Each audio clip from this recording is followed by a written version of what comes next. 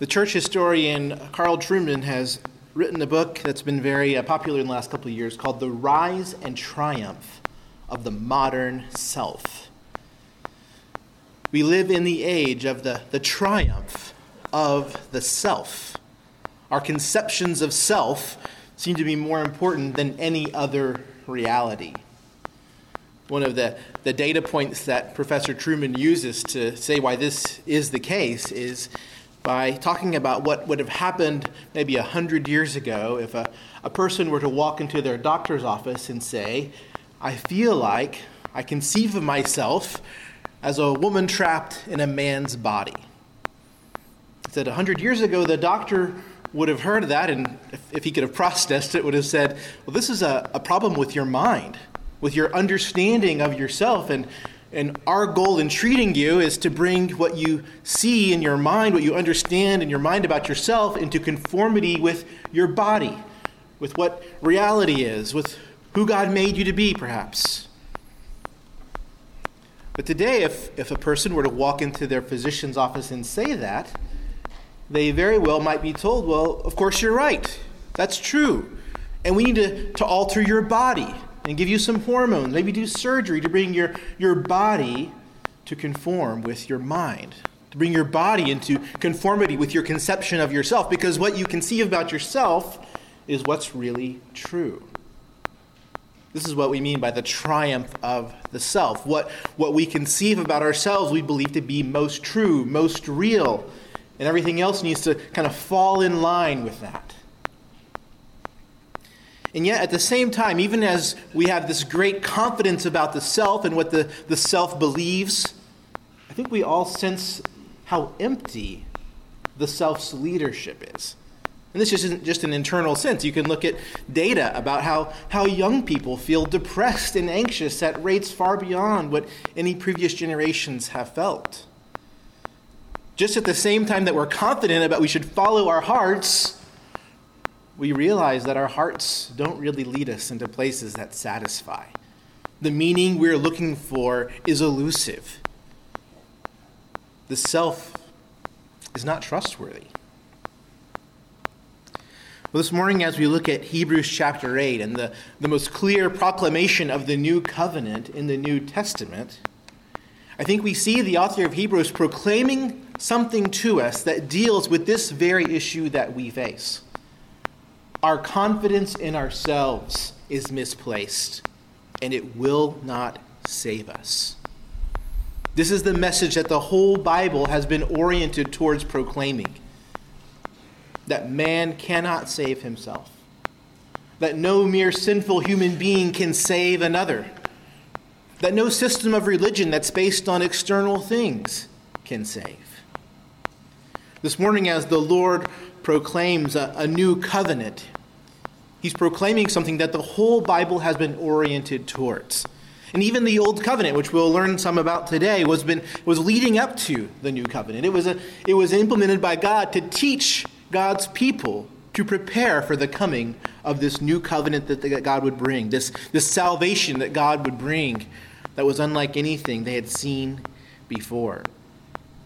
So in that sense, the new covenant is not like a new car that's new for a little bit and then, it starts to lose its value. The new covenant is like resurrection life. It's new in that way. It's new in a way that brings eternal life to those who are part of it. So it's important to understand as we talk about these big terms, Old Covenant and New Covenant, we're not talking about Bible trivia. We're talking about God's message to us as sinners that what we need is not external religious rituals or laws. The things that we need as fallen people are not anything that can come from within the fallen world. No, our problem is profound. We are dead in sin.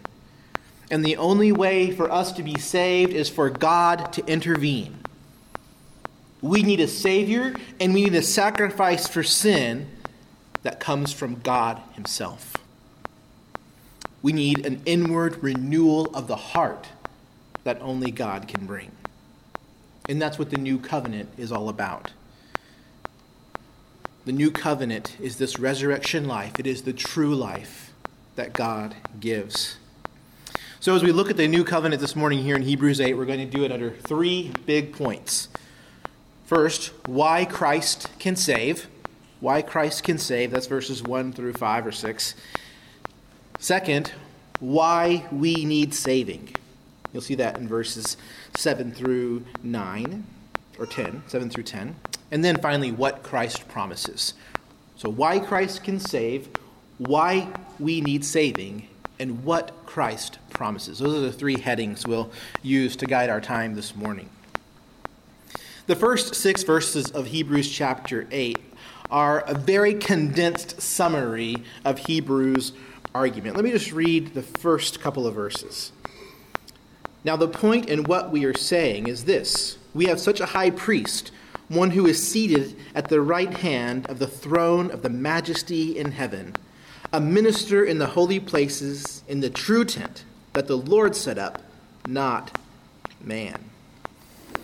In those 2 verses, we get allusions back to all the teaching about the high priest that the Lord has given us in chapter 4 through 7. We even get an allusion back to the very opening chapter of the book, in the first few verses, where the Lord tells us that Jesus sat down at the right hand of the majesty on high after making purification for sins. So the author is just giving us a very compact, dense reminder of some of the territory that we've covered in our study through the book of Hebrews. He's proclaiming to us Jesus, the high priest, who's paid for his death, paid for our sin through his death, and is now, because of his perfect suffering, been given the right to sit on the throne of God in heaven. He's ascended through the heavens and is seated at God's right hand.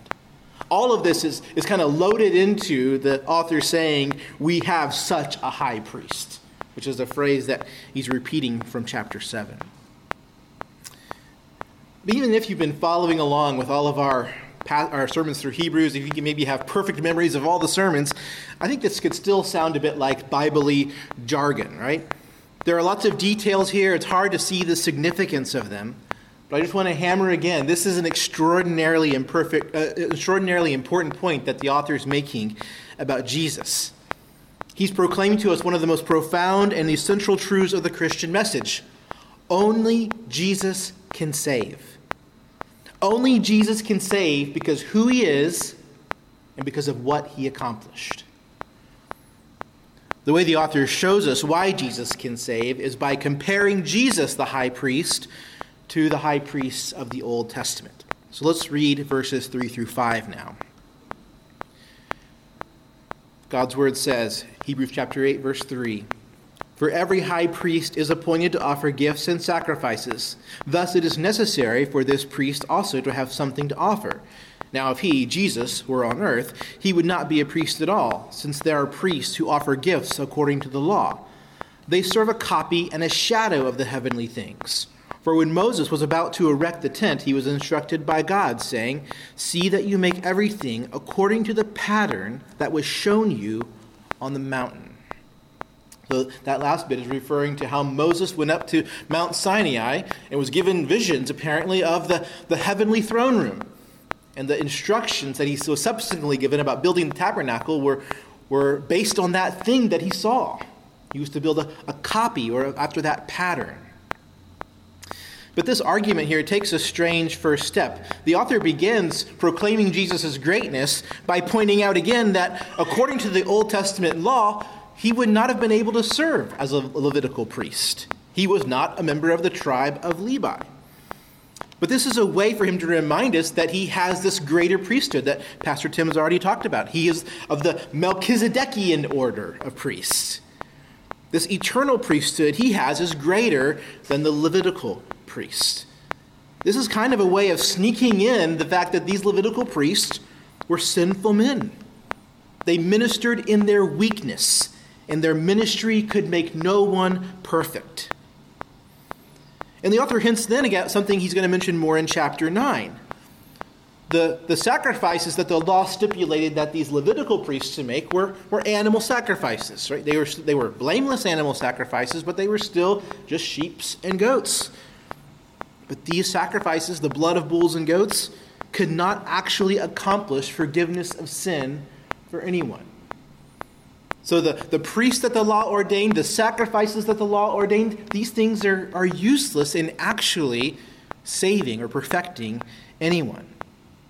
And then finally, he makes kind of a new point. He emphasizes here that these old covenant priests ministered in this copy, this shadowy thing that the Lord instructed Moses to build, a copy of the heavenly reality. It was God ordained, and God condescended to be there, but it wasn't God's throne room. It wasn't heaven itself where God dwells. By comparison, he says, Jesus' ministry is much more excellent than theirs. That's what he says in verse 6. But as it is, Christ has obtained a ministry that is as much more excellent than the old, as the covenant he mediates is better, since it is enacted on better promises. Christ's ministry is much more excellent. We've also heard that much more excellent in chapter 1. Jesus has been given a name that is much more excellent than the angels. Jesus is greater. First, Jesus is the eternal, sinless priest. He's not of the Levitical order, an order that was composed only of sinners who needed saving themselves. He's of this Melchizedekian order, this eternal order. And Jesus didn't offer the ineffectual blood of bulls and goats. He offered his own sinless life, and his death saves to the uttermost. And finally, Jesus did not make his offering in a man-made copy of the real thing. Jesus, the resurrected Christ, has passed through the heavens to God's own true holy place. And there, Jesus presented his offering to God, and it was received. He made purification for sinners and sat down at the right hand of the Majesty on high. All of this is meant to show us, friends, brothers and sisters, that Jesus is the only way we can be saved. He is the only Savior. He can save because he is the Son of God who took on flesh in order to suffer for sinners. He can save because he suffered in perfect obedience to God, unstained by sin. He can save because he rose from the dead and was exalted to God's right hand. He can save because he doesn't serve in any man-made temple. He is a minister in heaven, in the holy places, in the true tent that the Lord set up. Only Jesus is qualified to save sinful human beings from the power and penalty of our sin. Only Jesus can do that. Now, to the Jewish audience that first read this letter, the author is making an emphatic point that the system that Moses set up, the law that was set up under Moses' leadership, could not save. Again, it was at best a pointer to the Christ who could save. And those who were saved through that system are really saved by Christ. We know from other places in the New Testament. But that old covenant system, its priests were weak and sinful, its sanctuary is only a copy, its animal sacrifices couldn't pay the price of humanity's sin. All these are arguments the author is mustering to say to his readers, don't go back to the system of Moses. He's calling them to draw near to God through Jesus Christ, the great high priest. He's saying that's the only way to be saved to the uttermost, is by drawing near to God through Christ. Of course, as we've often noted, as we read this letter in the 21st century, we don't need a lot of encouragement not to go back to the Mosaic covenant, do we? That's not something that any of us are tempted really to do, I don't think. But consider this. Despite its weakness, the Old Covenant was designed by God. In that respect, it is good and gracious. These priests, they were called and set apart by God. They were given the law. If God says these things about the weakness of the Old Covenant, about its uselessness to save us, what must God's assessment be of other world religions? If the priests of God ministering in the tabernacle that God designed could not perfect anyone, what can a Buddhist monk do for you? What can a Muslim imam do for you? Can they lead anyone to salvation? Can they make anyone perfect? Can the pantheon of Hindu gods do any spiritual good for you? They are no gods at all, and they cannot save. Those religions may not be tempting to you either, but what about the less overtly religious spirituality that is so common among our neighbors? Perhaps you think you can achieve some kind of wholeness through practicing mindfulness. Maybe you think that you can sort of rid yourself of distraction and unhealthy desires by a practice of meditation, and in that way you can kind of cleanse yourself, become a whole person. A kind of self-salvation is on offer through those things. Or maybe you think just you can do it through discipline and hard work. That's how you will save yourself. All these have the air of having this modern sense of the self, this rise of the self. We can do it. I want you to hear this, though. No matter what precise form it takes, any religion that depends on us cannot save. This passage shows us the weakness of the Old Covenant. But these weaknesses of the Old Covenant apply to all of these man-made religions, all of these efforts at self-salvation. Right? We are no better than Israel's priests. We're no more holy than they. They're more holy than us by being set apart by God himself. No merely human priest can save you. We are just disdained by sin, so we can't save ourselves. And think about the sacrifices that those old priests offered to God. Again, they were ordained by God. They were regulated by God. What do you have to offer God? What do you have that can erase your debt of sin before the holy God? We can't punish ourselves enough to erase our past sins. There's not enough good works or acts of penance that we can do to erase those sins. There's no amount of meditation that we can do now to rid ourselves of sinful desires. If the Old Testament blood of bulls and goats couldn't atone for sin, then the sacrifices that we offer are even more worthless. And consider what kind of access you have to God. Do you have a portal to heaven that you can get in and be transported there? If the Levites ministered in a shadow or copy of the heavenly reality, how would the author describe our situation? We have no way of gaining entry into God's presence on our own. There's no portal we can enter. There's no earthly temple we can go to. At our very best, at humanity's very best, we were dealing with copies and shadows that God revealed. At our worst, we poison ourselves with delusions.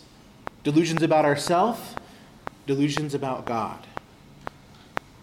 Do you see how worthless our efforts at self-salvation are? Our man-made religions are. They cannot save. But Jesus can save. He paid for our sin through his sinless death. He conquered death by rising from the grave. He's gone where none of us can go on our own, into heaven itself, into the very presence of God. And there Jesus has been received with all honor.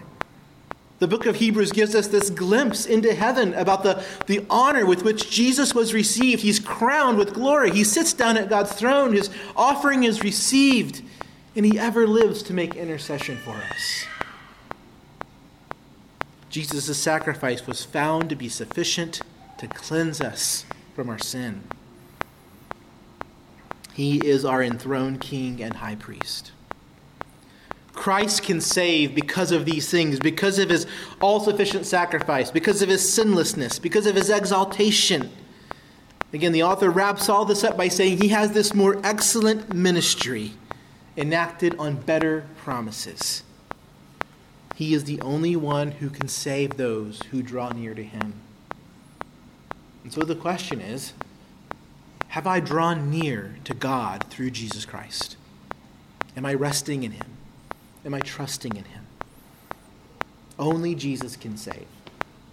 Are you trusting in Christ for salvation? In starting with this why Jesus can save, we may have gotten the cart before the horse. We've explained that Christ can save, but we haven't established why we need saving. And that comes next in our text.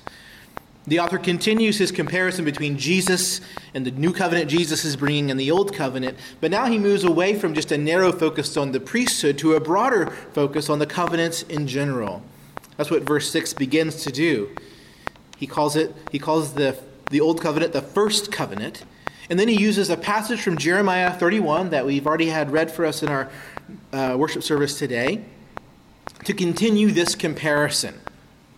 The author introduces this quote from Jeremiah by saying that the Lord has established a new covenant because he found fault with the old, which is a very provocative thing to say.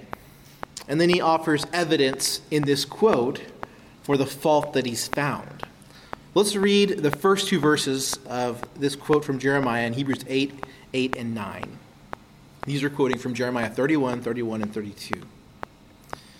We read, "For he finds fault with them when he says, 'Behold, the days are coming, declares the Lord, when I will establish a new covenant with the house of Israel and with the house of Judah, not like the covenant that I made with their fathers on the day when I took them by the hand to bring them out of the land of Egypt.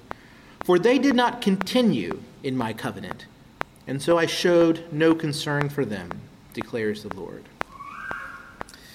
Now, in this first part, the author does not explicitly name the faults of the old covenant.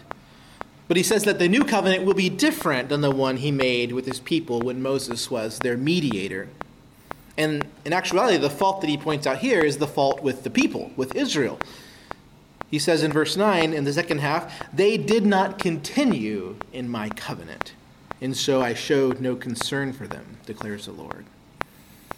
We see in the old covenant and the salvation from Egypt that the Lord graciously saved his people.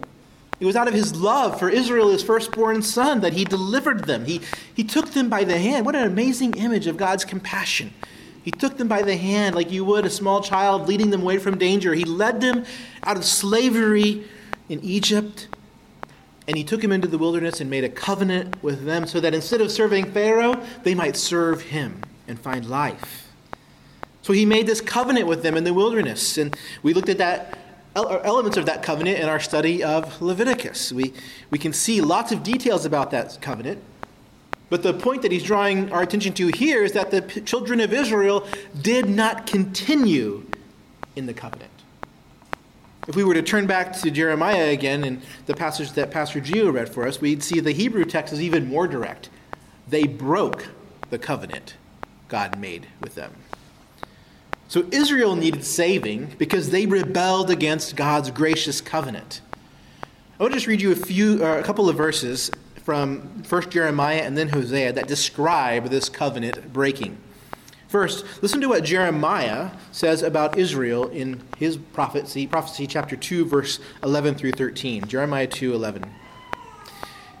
He asks, "Has a nation changed its gods, even though they are no gods? But my people have changed their glory for that which does not profit. Be appalled, O heavens, at this. Be shocked. Be utterly desolate, declares the Lord. For my people have committed two evils. They have forsaken me, the fountain of living waters, and hewed out cisterns for themselves, broken cisterns that can hold no water." This perfectly encapsulates the insanity of sin, but also the thing that we've all done. We've all forsaken our good God for things that cannot satisfy and that ultimately lead to our death. This perfectly encapsulates the rise and triumph of the modern self. We follow our hearts, and our hearts lead us to destruction. So Israel forsook their God, the source of life, for worthless things that destroy. Now listen to a couple of verses from Hosea chapter 4. I go to Hosea because Hosea is all about how Israel and God are in a marriage covenant. God is the faithful, loving husband, and Israel forsakes him. In the Jeremiah passage, we see a more explicit reference to God as husband. So that's why I chose this. So listen to first Hosea chapter 4, verse 6, and then verse 12. The Lord says, "My people are destroyed for lack of knowledge. Because you have rejected knowledge, I reject you from being a priest to me, And so you have forgotten the law of your Lord, I will also forget your children.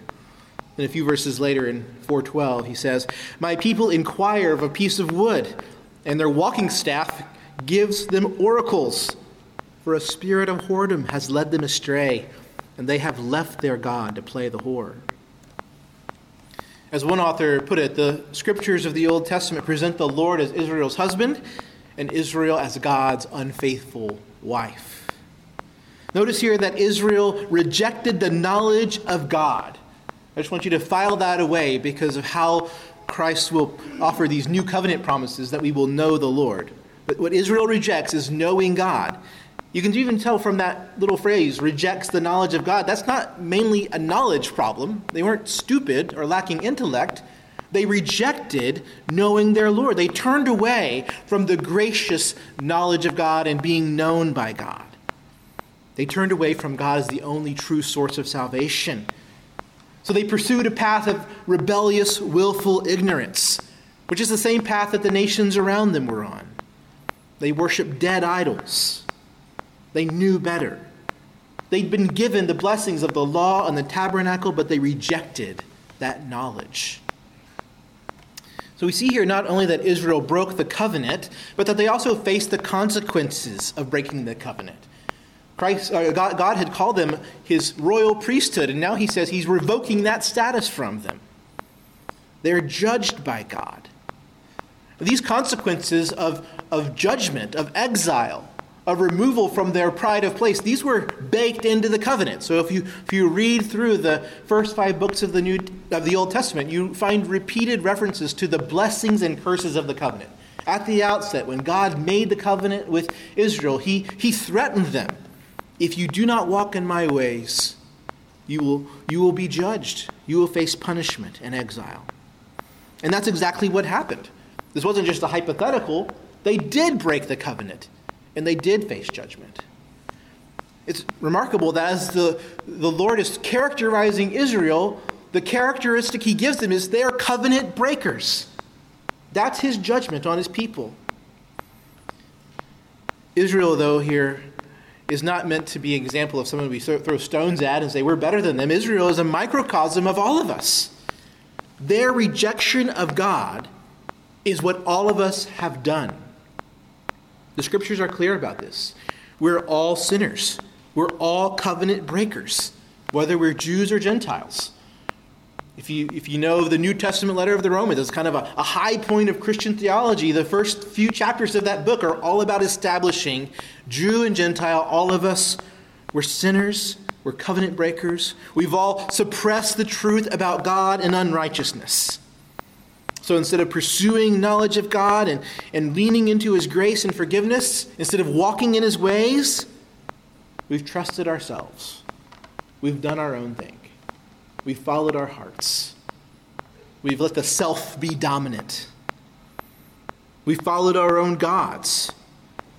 Now in our day, of course, those gods are not typically carved idols, but they are still gods. We turn money and relationships and pleasure and even hard work into gods that we follow and are enslaved to. We have the ability to turn anything good into an idol by making it into an ultimate thing. But these gods cannot save us. They only enslave us. Like Israel, we also have forsaken the fountain of living water and hewed out cisterns that can hold no water. This leads Paul to conclude in Romans chapter 2, 9 through 12, that all people, whether Jews or Gentiles, are under sin. Use this string of Old Testament quotations to say, none is righteous, no, not one. No one understands. No one seeks for God. All have turned aside. Together they have become worthless. No one does good, not even one. It's a stark judgment of all humanity.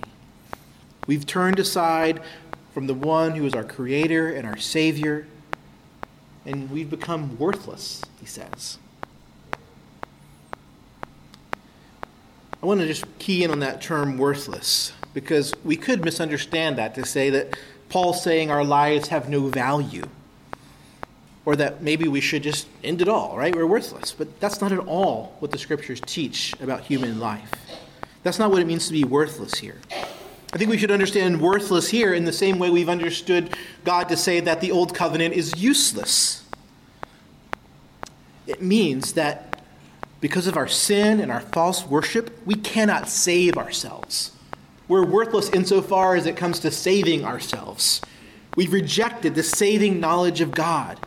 We've turned away from the compassionate saving grace of God to other things that are worthless. That is why we need saving. That's why God provided salvation.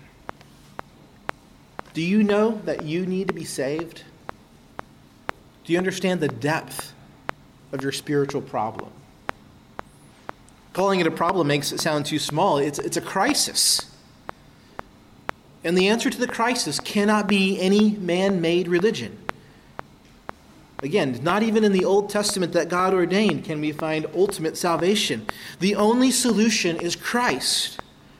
Those who have wrecked our lives by sin can be saved by trusting in Jesus and what he's accomplished. So as harshly as we name the sin, as great as we say the problem is, there is a greater salvation in our great high priest. His blood really does purify sinners who defiled themselves. So no matter how dirty and guilty you feel, Christ can make you clean. There is hope for you in Christ. If right now you are 1,000 miles away from God, you can feel the separation. You know you're an enemy of God. God promises that those who come to him in Christ become his friends and his children. The gospel turns enemies into children of God. It brings those who are far off near. That is what the gospel does. If you trust in Jesus, God will bring you near. We need saving, and only Christ can save. Are you trusting in Christ? The last part of the Jeremiah quotation unfolds the promises of the new covenant. As verse 6 says, the blessings, the greater promises that Christ's covenant is enacted upon. So here are those better promises in Hebrews chapter 8, verses 10 through 12.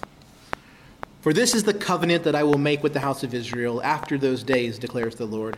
I will put my laws into their minds and write them on their hearts, and I will be their God, and they shall be my people.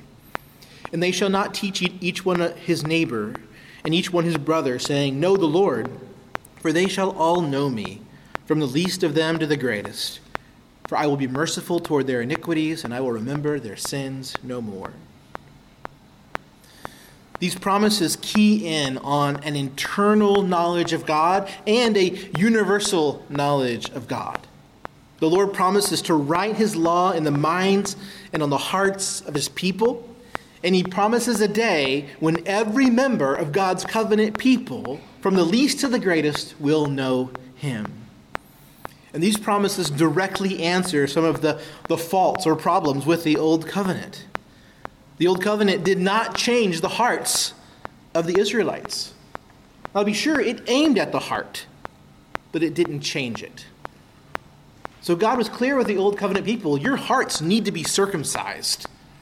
And he often called them to account for being circumcised externally while their hearts ran after idols. They honored God with their lips, but their hearts were far from him. And so we can say there are some in the Old Covenant that are genuinely converted, right? We can look at the King David. We can look at Hannah, the mother of Samuel. We can see true faith in the Old Covenant by God's grace. But there were many people, perhaps even most, who we can say were not truly converted, who did not truly believe. And so in the words of verse 11, in the Old Covenant, it was always necessary for a man to say to his neighbor, Know the Lord, because even among the Israelites, saving knowledge of God was not universal. That's what that know the Lord is getting at. Those are the kind of the ABCs of the faith. But the new covenant of Christ, that Christ mediates, promises a change of heart. The promise, the better promises of the new covenant is that God changes people's hearts. That's what the new covenant promises. Supernatural, inside-out renewal of the heart. The Apostle Paul spoke of the difference between the Old Covenant and New Covenant as the difference between the letter of the law and the Spirit of Christ.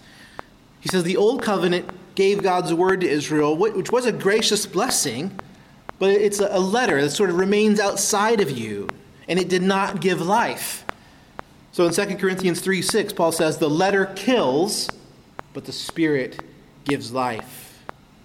The letter kills, but the Spirit gives life. All the law could do for Israel was show them how far they failed. The repeated sacrifice showed them that they needed a better sacrifice. The corrupt priest showed them we need a better high priest. And Christ is all of those things. These verses of Jeremiah promise true spiritual life. Our great high priest, enthroned in heaven, gives new life to his people as only he can. This is the salvation we need. Again, the old covenant priests couldn't give this life because they needed it too. And we can't transform our own dead hearts. But Jesus can give this life. He can give it because he's the one who lived righteously and conquered death. He can give it because he is God himself. He can give it because he ministers in heaven. And he has been given the right to give the Spirit of God to his people. So the reason that Jesus can promise us life is because he has once and for all dealt with the source of death. Verse 12 of our chapter promises, I will remember their sin no more. This is a decisive statement. The 20th century Bible scholar F.F. Bruce put it this way: the forgiveness of sins is written into the terms of the new covenant in the most unqualified way. Right? That's like stuffy academic speech for saying, it's amazing. It's unqualified. It's written into the agreement. Forgiveness of sin. The ultimate ends of the new covenant and the old covenant are the same. You see that in verse 10. I will be their God and they shall be my people. You find that all over the old covenant scriptures. Belonging to God is the great blessing of salvation promised in the scriptures. But the old covenant offered this blessing in a conditional way. You can hear it in Jeremiah 7:23. Obey my voice, and I will be your God, and you shall be my people. And walk in all the way I commanded you, that it may be well with you. The old covenant relationship was always in danger of being broken by sin, and it actually was broken by sin. Right? That's God's verdict on the relationship. I made a covenant, and they broke it. It was a broken covenant. The new covenant doesn't diminish the importance of obedience, but that's a whole nother sermon. But the ultimate ground of our salvation is not our obedience, but Jesus' obedience. We are saved by what Christ has done. Sinners become God's people because Jesus perfectly fulfilled God's law, and he obediently suffered death to pay for our sin. His work is so profoundly sufficient that he paid for sin once and for all. The repeated sacrifices of the old covenant were teaching Israel, you need something better than the blood of bulls and goats. And Jesus is that better thing, that better person, that better priest who makes better sacrifices. Even the sins we commit today, Jesus' once for all sacrifice paid for. So we don't need him to be crucified again. We need to come to God again in repentance, trusting in the work of Christ to forgive us for our sin. So we don't go to a tabernacle to offer a sacrifice. We don't beat ourselves up. When we sin, we turn to Christ. If we come to God through Jesus, trusting in his work, God remembers our sin no more. It is finished. God can be our God if we belong to our faithful Savior, Jesus Christ, who has fully paid for all our sin. That is the promise of the new covenant. Forgiveness of sins, once for all, secured by Christ. It's the new covenant in Christ's blood that we're about to celebrate. To be a part of this covenant, you must trust in Christ. You can't put it better than the author of Hebrews does in chapter 7, verse 25. Jesus is the high priest of the new covenant, and he is able to save to the uttermost those who draw near to God through him, since he always lives to make intercession for them. If you draw near to God through Jesus, God will remember your sin no more and give you a new heart. These are the great blessings that God proclaims to us in the gospel. It's worth stopping for a minute just to meditate on what this new heart is like. See, having the knowledge of God on our hearts doesn't mean we never sin.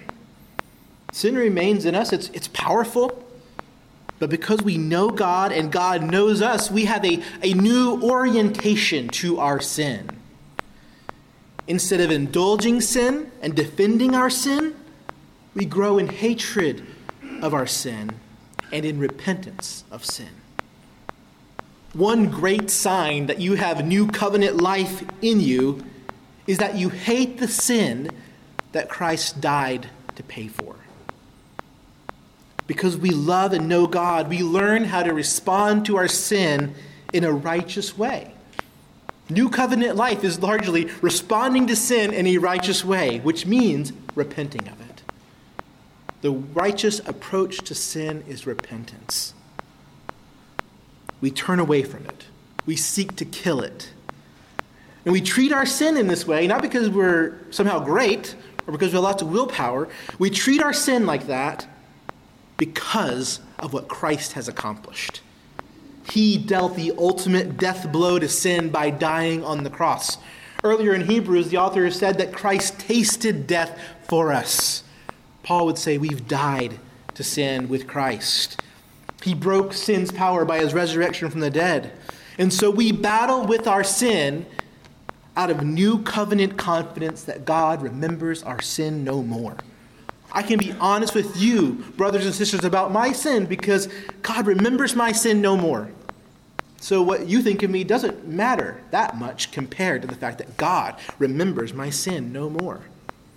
Our sin has no claim on us because of what Christ has done. These verses also show us that the new covenant community is a community of believers who have been given new life by God.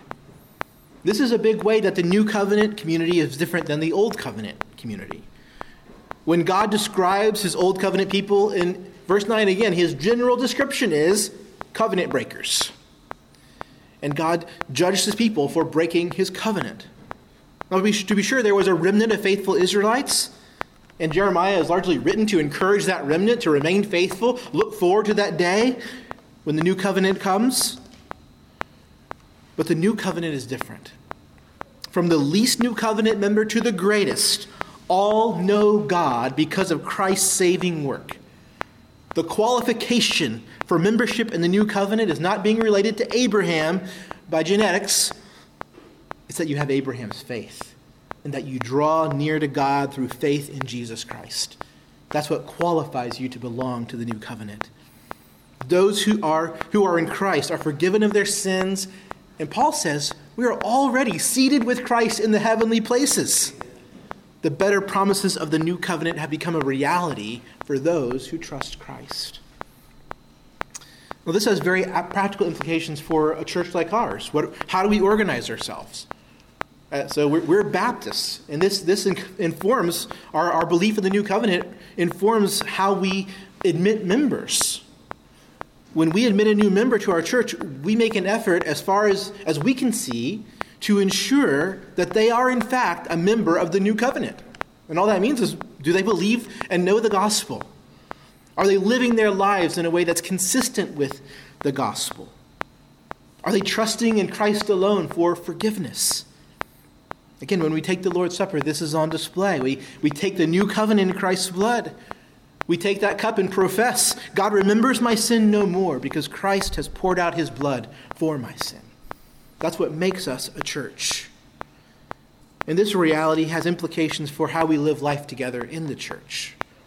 Because each one of us knows the Lord, we exhort one another every day, as Hebrews has already told us, to watch out for the deceitfulness of sin.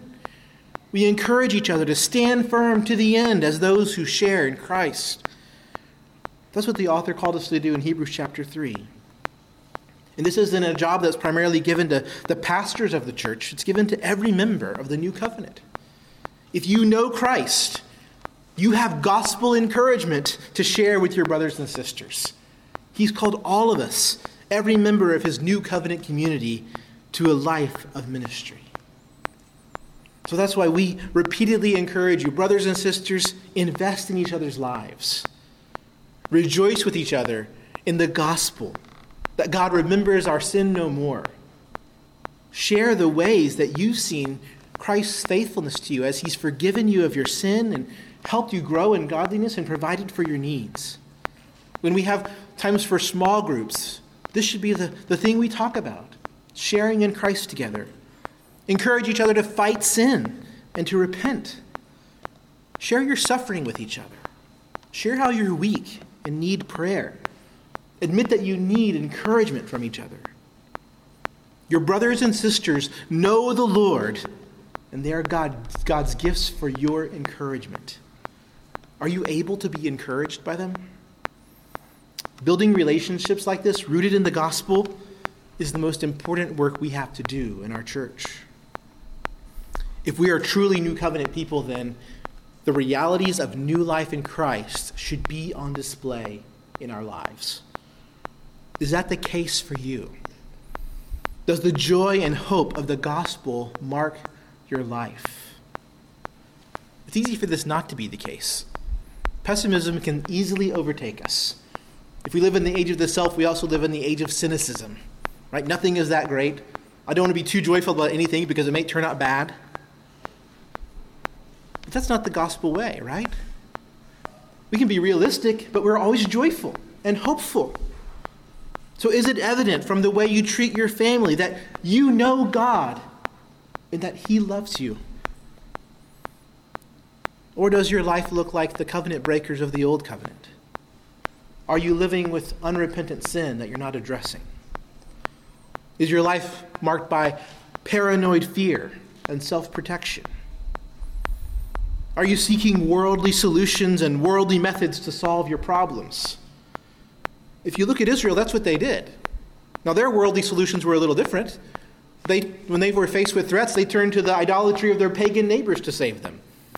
Or when they were faced with armies at their gates, they turned to Egypt to save them. When they related to each other, they were often corrupt and self-serving and oppressed the widow and the orphan. And they assumed that they didn't need to repent because of their privileged religious status. Does that characterize your life? Unrepentance? A worldly approach to your problems and to relationships? What are you serving? Where are you looking for help? Are you quick to repent of your sins? Does your life look like you're a member of the new covenant or the old? The last verse of our passage says, in speaking of a new covenant, he makes the first one obsolete, and what is becoming obsolete and growing old is ready to vanish away. Once again, the Hebrews who received this letter should have been arrested by this. Trying to return to the old covenant is like trying to chase a mirage. It was vanishing. It was useless to save them. What are you chasing? What promises are you relying on? The promises of sin are false promises. And that goes for our false gods. Success won't give us meaning. Our pursuit of our self's desires, that won't sustain us. Our authentic self will lead us astray to destruction. Even good things like family, as great as they are, they can't support the weight of our lives. There's only one place to find life and salvation. Only in Jesus Christ, the God-man who died for sinners and who now reigns and ministers in heaven. His promises are the better promises. They're the promises that really save. This chapter lays down the truth that we're all spiritually dead. We're all powerless to save ourselves. but God gives new life through Christ. Jesus, once for all, paid the price of our sin so that we can know God and be known by him. The old covenant is vanishing away. Self-salvation is a worthless vapor. Only Jesus Christ, the great high priest, can save. Let's pray.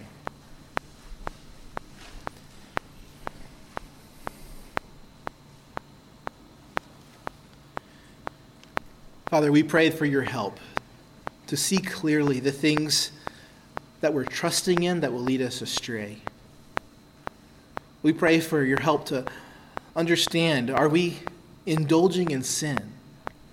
Are we seeking worldly methods to solve our problems? Are we trusting in Christ and resting in the promises of the new covenant?